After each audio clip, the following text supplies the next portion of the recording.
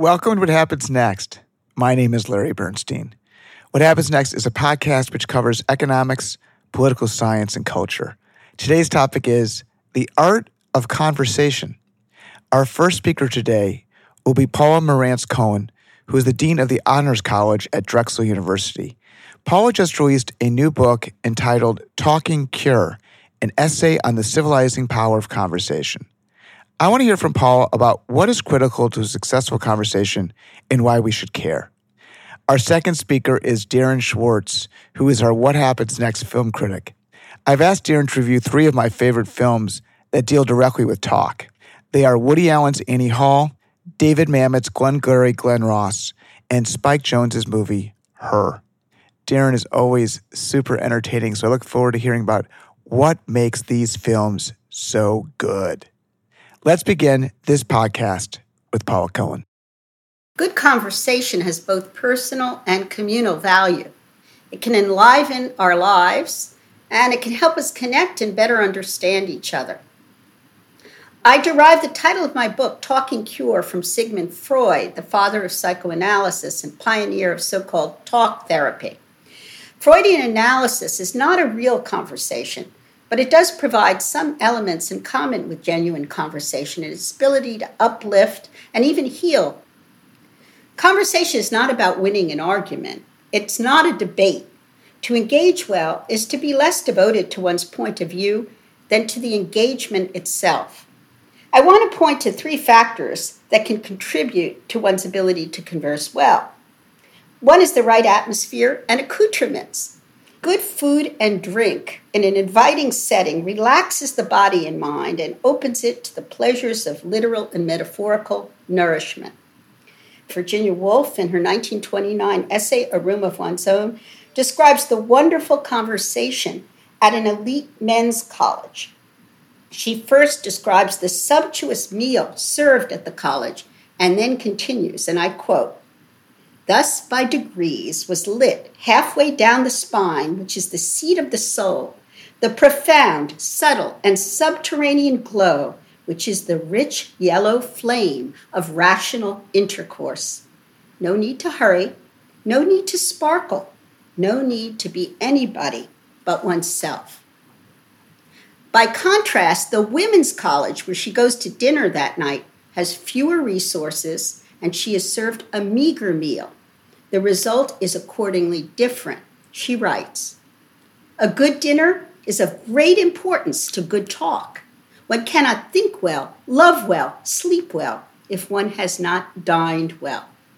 I wholeheartedly agree with this, though a good hamburger in a pleasant setting will do as well as filet mignon in a luxurious one. It's the atmosphere of leisure and well-being that counts most, along with a companion willing to be open and engaged. The second factor that can aid conversation is having contact with the French, who as a people and culture are adept at conversation. I was fortunate in being able to spend a year in France following college. The French had a history of salon culture, where men and women mixed together informally. The cafes that so generously spot French streets have also created the cultural habit of using leisurely observation as a food for talk.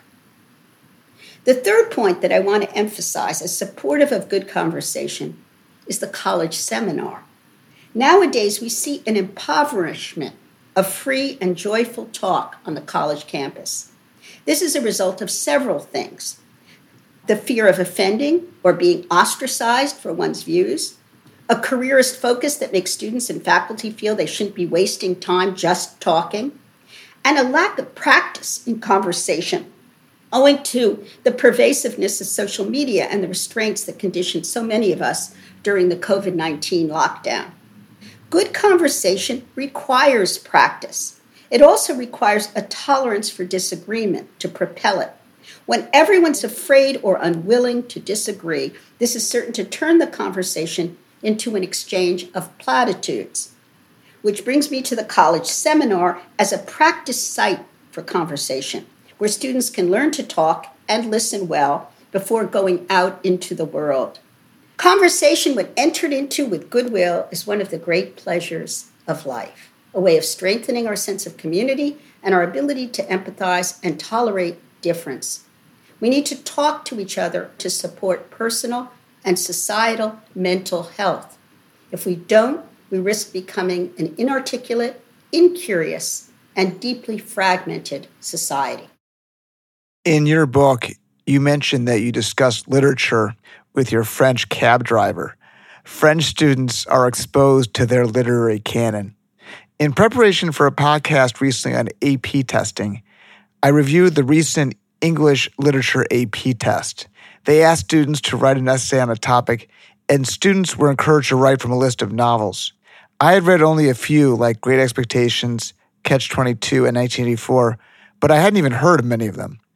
Based on what I saw at my kids' private schools, the American literary canon seems to be in flux. Do you find that problematic, that my kids' generation can't make references to the same canon when they converse? It's something I feel strongly about. My husband and I went to Yale when the canon was still intact. He and I have this education that we draw on constantly and with our friends. And I don't think our kids have that. Now, they do have television and movies and so forth, and they do read books, but they don't have a coherent group of works to refer to. But I do believe that an education should involve a shared group of works. I don't even care that much what they are. I would like them to be excellent. But of course, I know that people's notions of what is excellent may differ. But the idea that there should be an idea of greatness there, which again has come under attack. The French do have a very centralized educational system. They still feel very proud of their literary inheritance and their language. And that gives them a certain kind of ability to talk, as I say in the book, the cabbies talk to me, the concierge, others. A respect for language is what makes a civilization flourish and what makes conversation so interesting with people on the street. But when you talk about solid conversation, you want to dig deeply into ideas. I think it is helpful to have these touchstones, these greats to talk about who have thought deeply about the human condition. After reading your book, I took your suggestion and read Virginia Woolf's Room of One's Own. And I read that section you quoted that compared Oxbridge with a women's college. My interpretation was that Woolf was frustrated that women were not included in the male world more than the access to the high-quality food. I agree with you there. And in fact, I had cut from my discussion, you can have a good hamburger and have a great conversation. I think it's the relative impoverishment of the women versus the men. It's their subordinate status that is reflected in the meal that she's talking about. There is a need on the part of the women to prove themselves, to be brilliant. She makes the point that in the men's conversation, there's no desire to be brilliant. And conversation is communal and accepting and tolerant and open. Meals at faculty clubs are less frequent, especially interactions with different departments. Why has there been a social breakdown in faculty conversations? In the universities, there is far more of a competitiveness, and the publish-or-perish idea has taken on a more frenetic quality. In the STEM fields, there's a sense in which you're constantly having to get grants and to build your laboratories and so forth. In the humanities, the jobs are dwindling. The Modern Language Association made a point of saying you can't use collegiality as a standard for granting tenure. If someone is uncollegial, you can't deny them tenure because of it. It was the recipe for the old boy network where, they would give someone tenure because he fit in with the boys. But the other side of this is that you get very misanthropic or difficult individuals who have no interest in the conversation that I associated with academic life. I feel very lucky. That conversation over lunch that could last as long as 2 hours or more was, to me, what made the university life so appealing. But it has disappeared, and the faculty clubs have either dwindled, as you say, or closed entirely. I mean, we used to have a little bar at Drexel where the president would hang out. This was 30 years ago, but that closed in the early 90s, and the faculty club as well. I know many places still have faculty clubs, but they are not well attended. Other things seem to academics to be far more important than conversation, which seems like it's frivolous. During my podcast on AP testing, Patrick Allett discussed the University Academy's decision to reduce the offerings of survey classes in English and history. I looked to see if these survey courses were offered at Penn or the University of Chicago, and they were not. But introductory survey courses were available at Northern Illinois. Why do you think survey courses have been abandoned by the top-tier universities? It's nonsense. This is one of my gripes. We had some sort of peer review of our English department that does have survey courses, but peer reviewers from other schools said, you need sexier courses. So a survey course is not a sexy course. I mean, really, I think it's also faculty research interest that they need to publish, so they teach courses within their field of research, which tend to be very esoteric, very narrow. But the survey course is like the canon. Someone has to make a decision as to what constitutes proper works for a survey course. And that's a hard thing to do. And it's politicized. It should be the responsibility of the department to sit down as a group and do it. But they don't want to do it. And they don't want to get into the whole fray. When I was an undergraduate at Penn, my management professor, Steve Salbu, held his office hours after class at Fiesta Pizza, and most of the class joined the festivities for the conversation and food. Does that happen anymore? Well, I think it depends on the school. We try and do that in the Honors College where I am. But it's hard because these students have such packed schedules. I mean, we try, and some of them do come, but often their work takes precedence. They feel so stressed by work, and they feel such a fear of not getting a good job after graduation. I mean, I'm in a school with a co-op program where they do various 6-month co-ops. It's a 5-year degree, and they're working all the time, working or studying. Next topic is boy versus girl talk. When I go to a dinner party, the men and women separate either immediately or at dessert. I know exactly what you mean, but I can't stand it. And I work against it. And I stay with the men. 6 is the ideal for a dinner party because more than that, you splinter. The splitting of the sexes, I mean, yes, it happens. And maybe I shouldn't decry it as much as I do because there are gender differences. There's no doubt. But I'd rather go out with my women friends and have lunch and talk with them than if we're all together, then I want us all to talk together. I do find that the men's conversation tends to be more intellectual, maybe. That's not really fair to say because I know so many intellectual women. But sometimes we end up talking more about the children and so forth. I really don't want to do that. I notice that female conversations tend to be more emotive, and the females often seek an emotional connection. In my chats with men, the topics are less emotive, and the discussions usually relate to sports, business, politics, and ridiculous things that are hilarious. Do you notice a difference in the topics of discussion between the genders? See, I'm a woman, and I agree with you in that I love talking about ideas and being irreverent and making fun of things and people. That's my favorite thing. So men talking about sports is sometimes a way of doing what women do with feelings and gossip and the children. So they can both be equally sort of mindless, but also cathartic. I do think there are women who like to talk about ideas and be irreverent, and there are men who don't. So I'm not sure if it's gendered, except that women have more experience with the domestic side of life, and they are more generally involved with the children. So maybe they find the emotional connection very helpful to them when they find somebody else who's dealing with the same sorts of things. What else do you notice that's different in the way conversations evolve with mixed genders?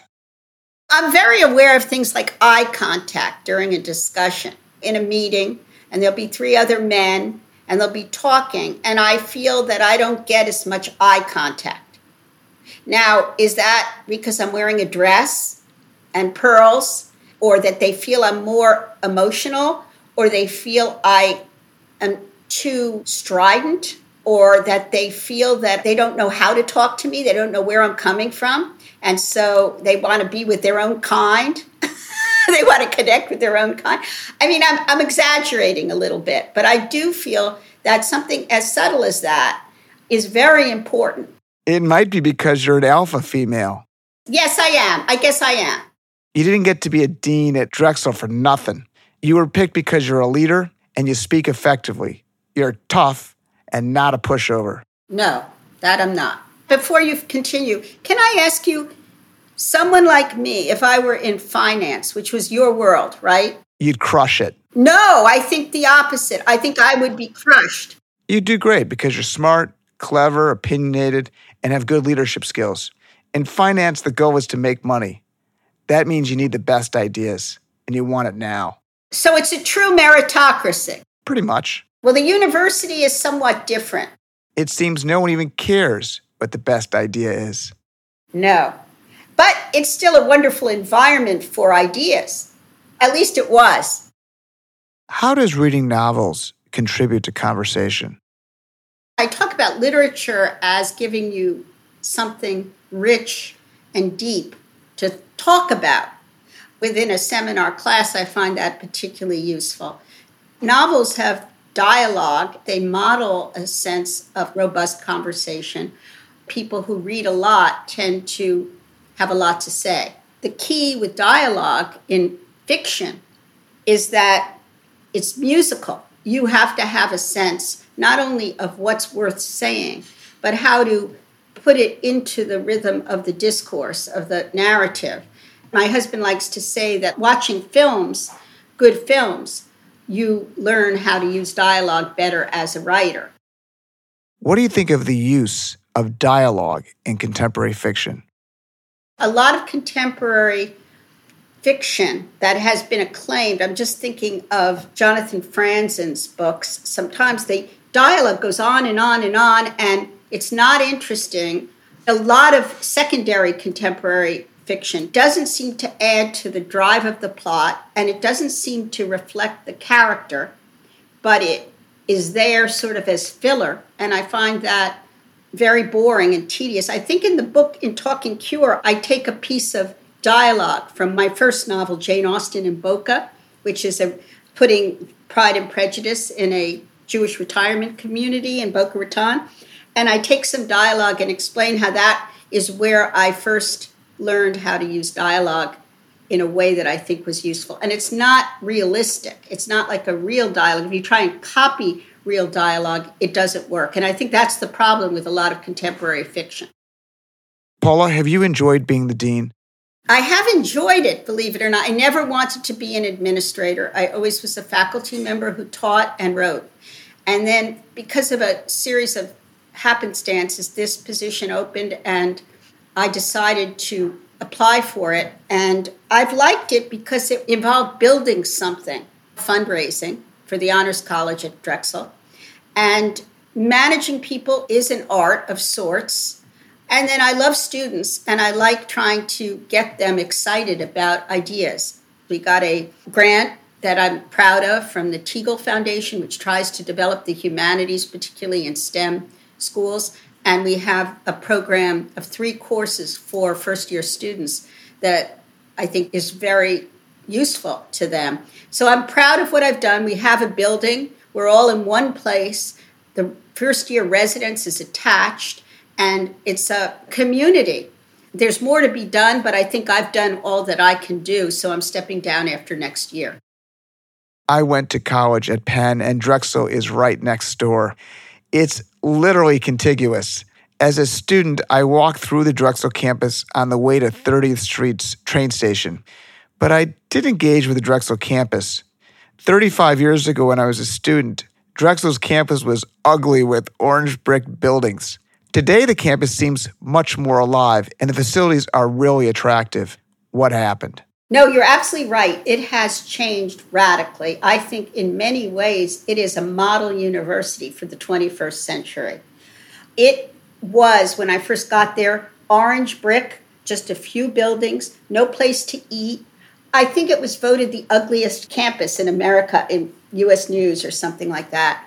When it was close to bankruptcy in the 90s, Konstantin Papadakis, who had been the dean of engineering at the University of Cincinnati, was recruited to lead, and he was an extraordinary, vital personality with a kind of self-confidence. He was Greek. A confidence and a larger-than-life persona that was unbelievable. He totally revamped Drexel. He made decisions by fiat, but he really built the university back up. He created morale, everything. Then he died. And John Fry, who's the current president, took over. His thing is civic engagement and building, real estate. And he developed the infrastructure of the campus. And it is really quite attractive now. One of the roles of management is to change direction. Yes. And you only have a few tools available to you. You have your words, you've got the budget, and you can hire and fire. It's very limited. It's very hard to fire people. How do you do it? Well, there's budgetary issues. We're not getting the money and we need to downsize, so you're going to be laid off. I mean, otherwise you have to do a performance review that goes on, HR and all of that. There's a lot of stuff. But I do think that I've learned a lot about managing people over the course of the 9.5 years that I've been dean. And I think I was much more critical and blunt in the beginning than I am now. And I am much more careful to choose my battles. There also can be toxic employees, people who just poison the atmosphere in it. You have to figure out a way to get rid of them, and then things will generally fall into place. Does tenure make managing the school more difficult? Well, I profited by tenure. I love having tenure. I feel I'm a dinosaur, though. It's probably going to wither away. It's already much less. I do think it's one of those rewards why people go into university teaching. If they get tenure, they get a lifetime job and summer off and holidays and all of that. So it's a lifestyle thing.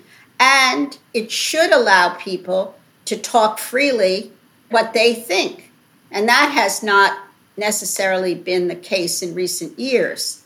I think the university is just going to become a different kind of place. It's already a much more commercialized place with a lot of turnover and so forth. The students are much more in control. They're the customers. And there aren't any jobs in the humanities. In the STEM fields, they can pay them high salaries, but they can move in and out between the corporate world and the academic world. There's a lot more partnerships going on, and they have their own companies, and they're entrepreneurial and so forth. So it's a whole different landscape. I don't know if it's good or bad. Can tenured professors speak their minds? I think a lot of the censorship is self-censorship. People could speak up more, but they don't want to be ostracized, and they don't want to be trolled on social media. That's the real control factor. It doesn't matter if they have tenure or not. They're going to be careful not to offend. I was on the high school debate team, and the goal was to persuade a judge that you had the better argument. Do you think conversations should be about persuasion? I think it's not a viable goal. And I'm not interested in it. I'm not interested in persuading you of anything. Now, I will get incensed about things, too much so. My daughter's always saying I get too upset. But I'm not really trying to persuade the other person. I'm just trying to air what I feel, what I think. I have an example at the end of the book from War and Peace of the character of Pierre. He's trying to find the meaning of life for himself. But at the end, he just listens to people because he's not trying to change their minds. Now, I think of my friend Dave, who died a few years ago. We fought a lot. I mean, sometimes we wouldn't speak. We once didn't speak for a whole year. But now that he's dead, I hear his voice in my head. I hear what he would think about a movie or a political idea, and it tempers how I think of it. And that, to me, is the way in which you influence somebody else, by becoming a voice in their head. I end each episode with a note of optimism. What are you optimistic about? I'm optimistic about human beings. I really love people, and I feel that people respond when you show respect and goodwill toward them, will respond in surprising ways and will give you back something that's precious. I love these little connections that I can make with people, the man on the street, so to speak, someone in the supermarket, somebody in the Verizon store, the security guard. That I just find that having a little conversation with somebody lifts them, lifts me, makes me feel that the human condition is shared. And I really appreciate that at this time of turmoil and difficulty in our world history. Thanks, Paula. It's now time to switch to our second speaker, Darren Schwartz, who is the What Happens Next film critic. Darren is a leader in sales and sales management and the ideal speaker to discuss interpersonal communications in film. Darren, welcome back to the show. Thanks, Larry. Glad to be here. I thought we would start out first by reflecting on some of Paula's ideas, and then I'd like to go over 3 films. Yeah. I'd like to do Annie Hall, Yep. Glengarry Glen Ross, Yep. and Her. Yep. Okay. Let's do it. Paula suggested that the French were particularly good at conversation. Mm-hmm. Have you had any very good conversations with French people? The most I've interacted with a French person, I probably at a French restaurant. Was that faux French or is that actually real French? Well, I was in Miramar in Hollywood. I don't think they're Hispanic. Probably, well, even the owner is Italian or something. he's Italian. Yeah. He's out of town. I think you're confusing steak frite with French people. You're probably right. Yeah, I don't think I've talked to a lot of French people. This is about French food. This is about French people having good conversations. Let's talk about conversation. Yeah. You are an excellent conversationalist. People like to talk to you. Yeah. What do you think you do so well? My strength is being able to connect with someone based on who they are, what they're saying, and what I think they're thinking and feeling, versus being overly wrapped into, am I saying the right thing or doing the right thing? How do you think about conversation as a theatrical performance? 100% echoes a theatrical performance, especially in business and in sales and presentation, where you're not just communicating and conveying information. Communication, to a large extent, is theatrical. I think there's multiple purposes of talk. Yeah. One is to convey information. But second is to make some sort of connection, either intellectual, emotional, or otherwise. Right. How do you think about talk in that framework? Words are a vehicle to connection, and the elements of the impact of a message communication is body language, tone, and content. And they've done lots of studies on this, and the highest percent is body language, which is 55%. Tone is 38%.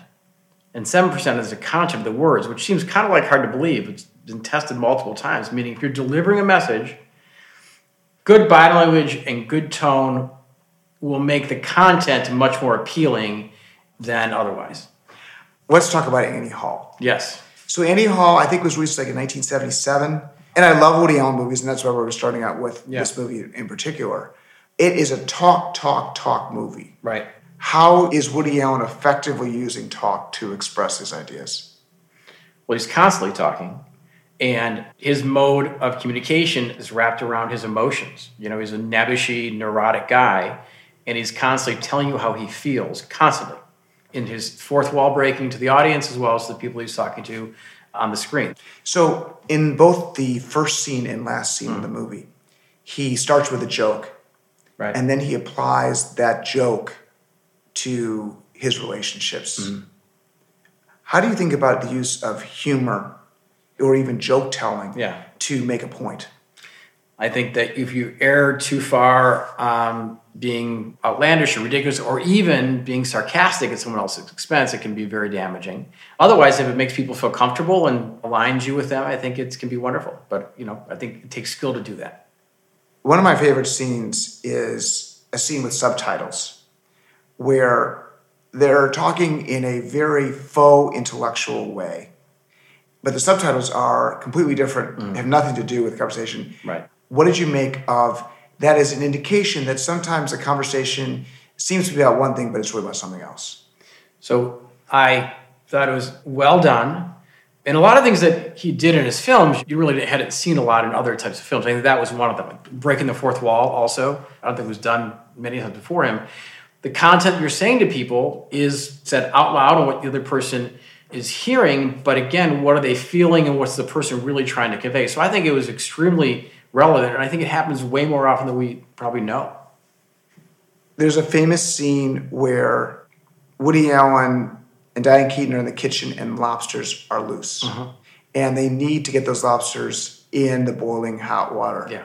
And there's some screaming and yelling, but there's banter between the two of them to kind of get the confidence to pick up that lobster and throw him in the boiling water. Later, after they break up, Alvy, the Woody Allen character, is in a similar situation with another young, attractive woman where the lobsters are loose. And Woody Allen breaks into that same sort of banter, but meets a woman who's just baffled by it. It just doesn't work. It doesn't register. And in that moment, Woody Allen realizes this relationship can't work. And what am I doing? I need to get Annie Hall back. How do you think about communication as an example of which relationships will work or won't? I think it depends on if it's important to you. For me, I think communication with friends or people in my life, it's critical you have that banter. I just need that on a core level. I think you do too. Some people just don't need it, and some people are not capable of it. What's actually probably frustrating is some people, and I know a few like this, who really want that, but they're not good at it. But first, let's talk about the lobsters for a second. I don't know anywhere you can go right now and buy a lobster. You used to go to Kroger. There used to be lobsters for sale everywhere. Like, do you know one place you can buy a live lobster and come back and cook it? I think that this is something you can do, and you can also. I know you can, but where are they? You can order it even online from someone in Maine. It'll come. But you can't go pick up. I used to go to the store. You say, I want that one. I don't know anywhere. You can go to a restaurant and see a cage of lobsters like you used to in the old days. All right, let's move to Glengarry Glen Ross next. Yes. First, I want to talk about David Mamet and how conversation in a David Mamet play isn't reflective of the way people actually talk. It's something else. How do you think about dialogue in a Mamet play versus actual human talk? I think about dialogue in general in how it makes you feel. So I agree that for the most part, David Mamet dialogue is not something you would actually experience in the real world, but he's doing it. It's written in a way to make you feel a certain way. There are so many scenes in Glengarry Glen Ross that are like classics. And I think my favorite scene is when Alec Baldwin is explaining the rules of a sales competition. First place wins a Cadillac. Second place, steak knives. Third place, you're fired. You see this watch? This watch costs $95,000. It's more expensive than your car. Let's just break it down. Do people speak like that in sales conferences? Less so now. Do they ever? I've been part of a lot of those. You couldn't have the coffee because coffee's for closers. I've been part of the delivering. Not quite that extreme because, again, that was totally over the top. But yeah, those things happen. Are they effective? This is talk to motivate action. All right? Get them to sign on a line that is dotted. Let's go. And if you don't, get out. Want to leave now? Leave. I don't care. I don't care. But there was a lot of F-bombs in all of that. But my answer is, I don't think it has ever worked. I think it will work short-term because people get motivated by fear. But I don't think it really works. And it doesn't work in the people that you really want to motivate anyways, who are your good communicators. In that case, your good salespeople. It's certainly not effective or healthy. You implied that there were a number of F-bombs in that presentation. And David Mamet is known as using a lot of profanity in his work, particularly the F-bombs. How do you feel about the use of profanity in talk as emphasis to people, both as a motivation vehicle or in any other purpose? Colorful language can be effective when you get other people emotionally involved. Too much is not effective. And I think part of communicating is I'm observing the person I'm talking to. Am I accurate in terms of what they want to hear and how they want to hear it? I could say the same sentence 10 different ways. I could say it loud, soft, different tone, with body language, without body language, with swear words, without swear words. So that's really the responsibility of the person delivering the message to figure that out. In a work setting, you probably don't want to throw any swear words out there. And certainly in this day and age, you probably are going to wind up in the HR office. I mean, the backstory here is that Mamet worked a summer job in a real estate sales office as a young person. And he wanted to articulate in his play how these men spoke to each other and what motivated them. Right. And they used swear words. Mm-hmm. And he wanted to lace his dialogue with swear words so that people knew this is how men behave in this sort of environment. Do you think that's what's going on here, or was it more of a shock value? Did he think that the audience would be dazzled by excessive profanity? I think it was a shock value. It wasn't new to me that people talked like that. So I didn't need to be shown that as an audience member. But a quick story on my background. When I was 15, I worked in a telemarketing office for something called Lakes of the North real estate property, just like Glengarry Glen Ross. Love it. And just dialing 5 to 9 p.m., calling out of the phone books. And all you really want to do is get out of there. Maybe you can make a couple sales. The job was to get someone to agree to go on a trip to go see the land, make an appointment to go. And I was at the end of the night, a kid answered. I said, "Is your mom there?" He said, "Mom, someone's on the telephone. Who is it?" "It's Darren from Lakes of the North." "Who?" Darren. The kid's saying, "Who are you?" And I hear him yelling to his mom. His mom's saying, "Who is?" And eventually he goes, "Tell him I'm not here." So he goes, "I'm sorry, my mom's not here." And I'm like so mad, and I hang up, and not to the kid, but out loud, I say the F-bomb. Okay. So, about 20 minutes later, my boss calls me in, and this guy wore a cowboy hat, cowboy boots.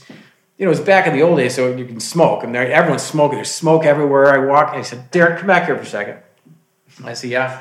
Go sit down. This job, almost nobody was able to convince people to say, "Yeah, I'll show up on Saturday and get on a bus and go 3 hours northern Michigan, look at empty land so you can sell me on it." No one was saying yes.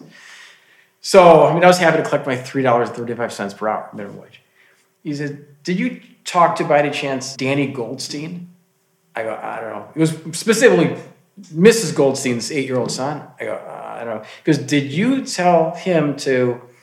F-bomb. I said, and I was just mortified. I was going to get fired, and I was stumbling. He goes, "Don't worry, it's all right." She called back. I talked to her, and she's on the bus on Saturday. So sometimes you can fail, but succeed. Fail forward. People literally can talk differently to the same person and have a completely different outcome. This guy was a master, and I was just a neophyte. I was nothing. Can you teach sales? I do, yeah. It's part of what I do, I think. And what kind of lessons do you impart? You're really focusing on the other person and figuring out, wait a second, do I have something that works for them? And to me, that's the big thing about sales. Everyone has this idea they're like the Glengarry Glen Ross people, you're just selling someone something they don't need. Ultimately, if you're in sales, you're delivering something to somebody that fits their needs. And you have to communicate, you have to get on the same page, because walls are going to be up when you start that process. People try to sell me stuff all the time. Yeah. And I don't wear sports coats. Right. I don't need a sports coat. Right. I walk into a place and I say, "I'm looking for a golf shirt." Mm-hmm. And they say, "Have you seen our new sports coat?" Yeah. And I go, I'm not interested in a sports coat. I want a golf shirt." Right. Why does the salesman try to sell him a sports coat? That's one where sales gets kind of a bad knock is, people selling someone, talking to them about something they have no interest in. They got to read the situation. They got to read you. And I think before you start selling someone something, you have to find out what they want, what they need. And that's really where the art is in terms of conversations. Let's make a connection so I get it. Because you really were not going to be turned around on the sport coat thing in that scenario. Then don't lose the sale on the shirt. Give the guy what he wants. Dale Carnegie. Yeah. Had been a big influence on Darren Schwartz. In what way? Well, I've taken 2 Dale Carnegie seminars, the regular one and the advanced one.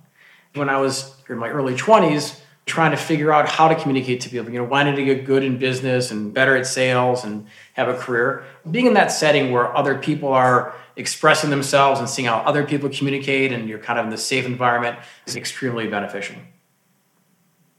One of the best things I learned in Dale Carnegie, he's got his 8 golden rules, I think. And one of the golden rules is that people will like you more the more they talk. It's a little counterintuitive. What was your favorite scene in Going Gary Going Ross? Some of my favorite scenes were involving Jack Lemmon.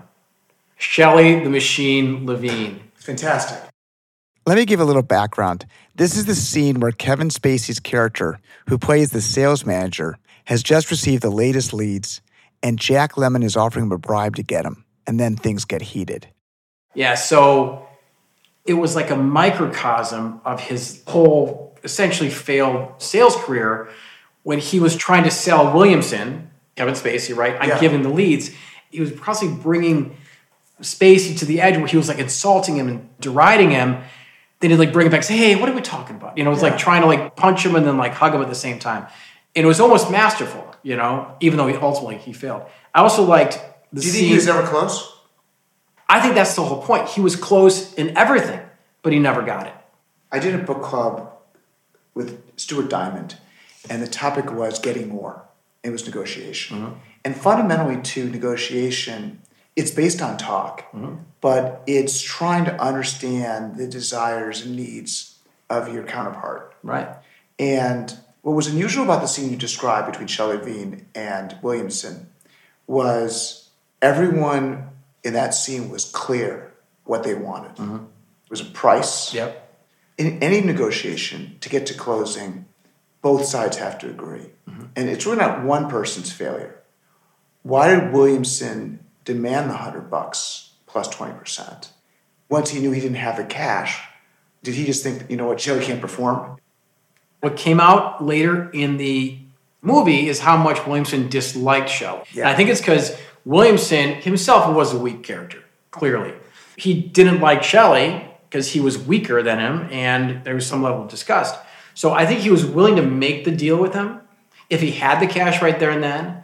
But if he did have the cash, he was like, you know what? I can't trust you have it or not. I mean, what do you have, $8 on him, $30? Yeah. And I'm going to give you the needle just to screw you as well. So do you think he was just playing along? I don't think he was playing along. I took it as he would have made the deal from loser to loser. But if you don't have enough money to give me the money now, I'm not going to bet back and break the rule and get fired, potentially. So I'm also not only going to say no, I'm going to make you feel bad wanting to do it. What I think was surprising about Going Gary Going Ross is that no one was looking out for the company. Nobody. These salespeople were ruthless. Right. They were ruthless with their customers. Right. Lying. Yep. They were ruthless with their sales manager. They were ruthless with the firm. Yeah. They were ruthless with each other. Yeah. The knives were always out. Yeah. Why is sales fundamentally a war against everyone? You did that thing. What's the word? I got to pick up the term when you do that. You ask a question that is such an outrageous assumption. First of all, it is not a war. If it's a war, then it's not a good product or there's not good people. You just said it yourself with the guy who wrote the book. Getting more. You're either on the same page or everyone's happy or no one's happy. Why are the knives out? Yeah. For everybody. The knives are out because they're selling land. It's an impossible product to sell. At the end of the day, it may well be that you buy the land and you build a house. This Lakes the North thing that I was selling for, I looked it up. It's a community. They built these houses. They probably raised their families there as vacation homes. It totally worked. But you can't just advertise and say, hey, call us if you want to buy empty land, vacant land. It's like the butt of all sales jokes. So it's a tough, tough job. And because they're not making money on the land right now, you probably hire salespeople with no salary. And it's just a kill or be killed business. And even the top sales guy, Ricky Roma, and he was top on the board with $90,000, right? He was about to get the Eldorado. They showed him making the sale to Jonathan Price, and that was art. Wasn't that? Yeah. That was magic. It was magic. It was not a soft sell. Nope. It was, I don't know. I don't care. Here's what I know. Here's what I don't know. Yeah. So tell us about that essence of sales, the soft sell, the connection, the emotive, giving him his masculinity, giving him his strength. Yeah. So he's not only affirming the purchase, but he's affirming himself in his place in society, his status. Yeah. It was amazing to watch Pacino do that, because when you're listening to it, you realize, what is he talking about? I mean, he's not talking about land. He's talking about a man thinks this and a man thinks that. And does he take risk? Who cares? Doesn't matter. You get things, you get who cares? He's building the case. Seems like hours, right? Yeah. Probably 3-4 doers. There was a lot of scotch involved. It was doers, wasn't it? I have a feeling. Yeah, it was doers. And there was ice cubes too. Ice cubes and doers. And you could see Jonathan Pryce's eyes were just lighting up. You learn later on really how much weakness he has, and he knows he has. If you put yourself in Jonathan Pryce's seat, he's looking at Ricky Roma, Al Pacino, in amazement that this guy is so like in charge of his world, and he's like talking to him. And when it comes down to the, okay, I'm selling you land, where he pulls out that brochure, it's an eightfold, and he smooths it over, and he goes, look at that. Look at it. And what was it? It was a picture of a flamingo. It was a flamingo on a lake. There's no houses, there's nothing, there's a flamingo on a lake. And it was this big reveal, and you can see, like, it took him all that time and all that mastery and all that mishigas to then reveal, and I'm here to sell you something. And there's a moment where the guy who's being sold knows this is a sales call. Because you can see that. Yeah. I get it. I'm on a sales call. Right. And so now ultimately with the Jonathan Pryce character, he came back the next day. Office had been robbed. Yeah. And that's when Roma and Levine, they did the quick like, hey, listen, we got to put on a little act here. Right. Remember? And Roma's only goal at that moment was delay. Because there's a 3-day right of rescission on real estate transactions. And he figured, okay, if I can wait till Monday, then this guy's going to come back in. I'm going to say, we don't honor your rescission. So that tells you that moment that Ricky Roma also was a bad guy, right? He was the top sales guy, but he was a bad guy. And then you also see Jonathan Pryce has revealed how much he wanted to do it. He wanted to be the buyer because he wanted to prove to himself and to his wife. But ultimately his wife said, go down and cancel this. This is not a thing that you should do as a man. So in the 1990s, I was working on a project, and we had gotten a Salomon Brothers entity rated AAA. And I get a phone call from Rep, who I worked with on this transaction. He said, Larry, we're going to have to downgrade this entity. I go, what? He goes, yeah. I said, all right, I tell you what, I'm going to be over with the CEO of Salomon Brothers in an hour. Can you get the CEO to meet with us as well? Yeah, I think I can do that. So I go up to the CEO's office, and I don't really know the guy. Okay.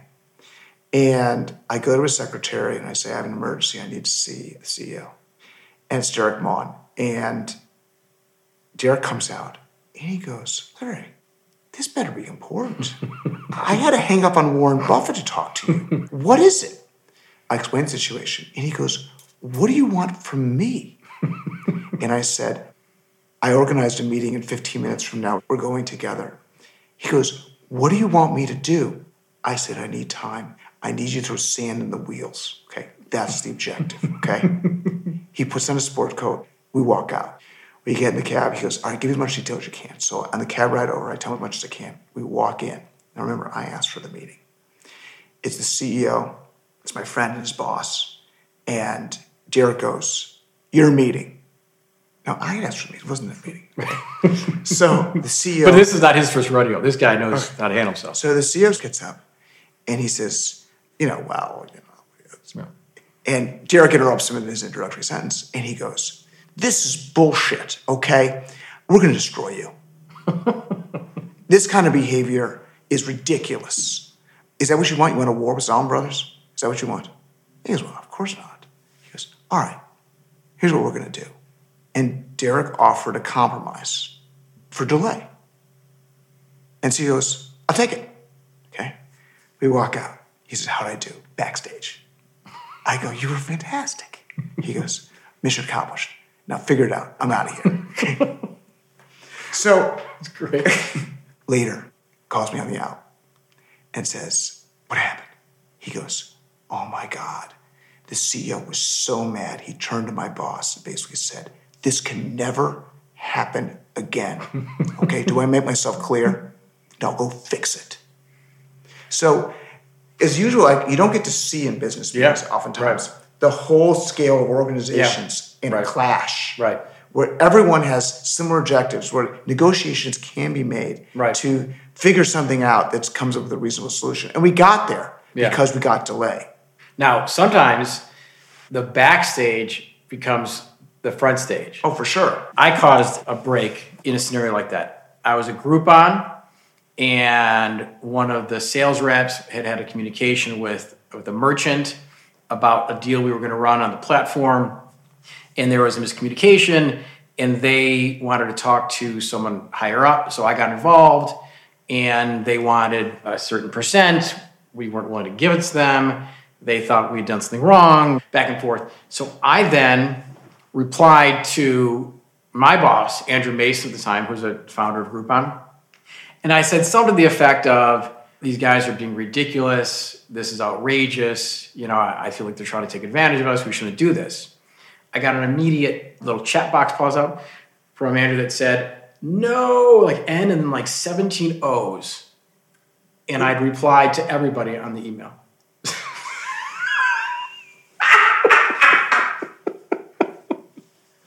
So now I want to talk about your heartbeat. What happened? 200 beats per minute, or maybe 0. I don't know. It was so horrible. It's like, oh my. But then what do? I think I maybe communicated with Andrew real quickly, but at that point, the only thing you do is it's honesty. Because I hadn't insulted the guys. I didn't say, they're awful people or any swear words. But I got the guy on the phone and I said, okay, I'm sorry about that. However, it is kind of how we feel. I was being honest with my guy. We're trying to work this out. Mistakes on your end, mistakes on our end. But let's just work this out. I'm sorry you saw that. But it actually led to an honest dialogue, and we figured it out. It's no big deal. But for those 3 minutes, I was about to die. All right, let's talk about her. Yeah. Did you love it? I saw it in the theater. I liked it. And I thought it kind of seemed outrageous. Like, come on, are you really going to fall in love with your operating system like that? That can't happen. Your operating system doesn't talk to you. We watched it the other night. I have to babysit you. Make sure you don't fall asleep in the movie. Shaking me. You get a little stick poking me. And I liked it much more this time. I did too. And I think also it's realistic to say that this is real. It's real. This is happening ChatGPT. now. Right. Okay. Now. It literally could happen. Her is about a man, Joaquin Phoenix, but is clearly in the future. In LA, who falls in love with his operating system, with an Alexa or Siri type voice that's on his phone. She becomes his virtual assistant, opens his mail, he can ask her questions. There's clearly artificial intelligence in there. And at some point, it kind of transitions to them having more intimate conversations, and it's like becomes a relationship. And he falls in love with his operating system. As a little background, he's just coming out of a divorce. Right. And he's vulnerable. And he's looking for a connection. And I think fundamentally why we chose this film for this discussion is it's not about body language. None. And it's not really about content, I don't think. This is about talk being the basis for a relationship. Mm-hmm. And it's effective and it's believable. Mm-hmm. What is it about talk that is fundamental to a successful relationship? Well, one of the big things was tone. And then he said a couple times, well, why'd you say it like that? So I think the tone and the content were huge because they got to the point in the middle of the movie where she was saying things in a way that they were very loving and they were very caring. And it's like, oh my God, this is literally like, could be like a real person who's giving him emotional nourishment in the way that she's talking. So I think that's the key. Fun fact. Yeah. Scarlett Johansson was not the original voice. Right. They fired someone and she came in and did a voiceover after the film had already been done. How did she do? She did amazing. And what was different about this experience is I did not know it was Scarlett Johansson when I watched the movie for the first time. Oh, really? I knew. And I wish I wouldn't have known as I was watching it now because I was trying to really keep that out of my head. Oh, you think it's unfair because Scarlett Johansson has a body. Scarlett Johansson definitely has a body. So I was able to visualize, okay, she's an actual person. I remember watching it the first time and I could not connect it to a person. So, you know, she giggles. Yeah. She uses pauses. Yeah. She can use silence. And her voice can crack if necessary. Yeah. It seemed natural. It seemed human. Right. But what was amazing was watching Theodore grow with just a voice. He had no sense of loneliness. He was totally fine, okay? And Theodore was friendless, and then boom, he's got an operating system. He's fine. Right. He's really made huge progress over this period of time. Tell me about conversation and personal growth. It gave him confidence and a sense of self, and I think that's what relationships are, is you're able to see yourself through someone's eyes, and hopefully it's a good thing. Without that mirror, without that voice, sometimes you're just left to your self-doubt. Comparing 2013 to now, there is no question in my mind that people can have a relationship with their AI. Have you used ChatGPT yet? I mean, not enough. Okay. I've used it once, and I wanted to write a funny thing about my friend. I plugged in like 5 lines about it. It wrote 2 pages that was, for the most part, accurate. It was terrifying. Without question, it is much more realistic, and the fact that it's realistic made the movie more enjoyable. I agree. Yeah. 100 years ago, maybe 150 years ago, Yeah. people said the difference between man and animals is the ability to talk and communicate. Yeah. And with this automatic operating system, Yeah. they do talk. And it's going to speak more coherently than some of the people who we know. In this room. Yeah. So are we going to redefine what we mean by being human? You could certainly argue that AI could be categorized as an earthling. My dog's from Earth. He's an earthling. Yeah. So is this microphone. There are so many amazing applications, but that's not always how it goes. You know, like 2001 Space Odyssey, the monkey had the bone. What's the first thing he did with it? Smashed the skull. And, then they're off and running. So my grandfather was both a physician and a psychiatrist. And he believed that to cure somebody, he had to learn about their personal problems and let them talk. Yeah. And then he could try to understand their medical problems. If they come in and say, I can't sleep and I can't eat, is it a medical problem or is it something that's a psychiatric problem? And Paula's book is called Talking Cure. The essence of it is Freud was onto something about talk to deal with problems. How do you think about talking with an analyst, talking with a friend to deal with your real life problems? I totally agree with it. And I think that talking to someone who can give you feedback and, you're in a safe space. Is this a safe space? There's tens of thousands of people who will likely listen to this. You have to be honest with the person you're talking to. You can go see a therapist for years, and they can be working with what you're telling them, and they're just, and you may not be telling them the most important stuff. You have to be honest with yourself and honest with the person you're talking to. And I think the real breakthroughs come not with the words that you're hearing from the therapist, with what you say to yourself. Because once you acknowledge or admit or identify something to yourself and you truly buy in, then I think that, that's where real growth comes from. David Mamet, in his book, How to Direct Film, he says in the first chapter, show, don't tell. And the irony here is that it's all tell. It's all tell. Right. I mean, oh my God. But maybe that goes back to the dialogue. The way that they speak is so not consistent with reality. So maybe what he's doing is he's showing that style instead of overtly telling you something. Do you love banter? Love banter. Yeah. You live for banter. Live for banter. Absolutely. I love banter, Larry. And what I'm optimistic about is the ability to interact and communicate with people that are in my life or new people that I know. And I think as I've gotten older, I've become much more comfortable doing so. And finding people like you who also love banter. Not a lot of people do. It's kind of a subgroup of humanity that likes to kind of interchange David Mamet, fast-talking kind of style. So I've always loved that, and I'm optimistic about continuing to be able to do that. Thanks to Paula and Darren for joining us today. If you missed last week's show, check it out. The podcast was Embracing Autocracy in the Middle East. Our speaker was Robert Kaplan, who just released a new book entitled The Loom of Time, Between Empire and Anarchy, From the Mediterranean to China.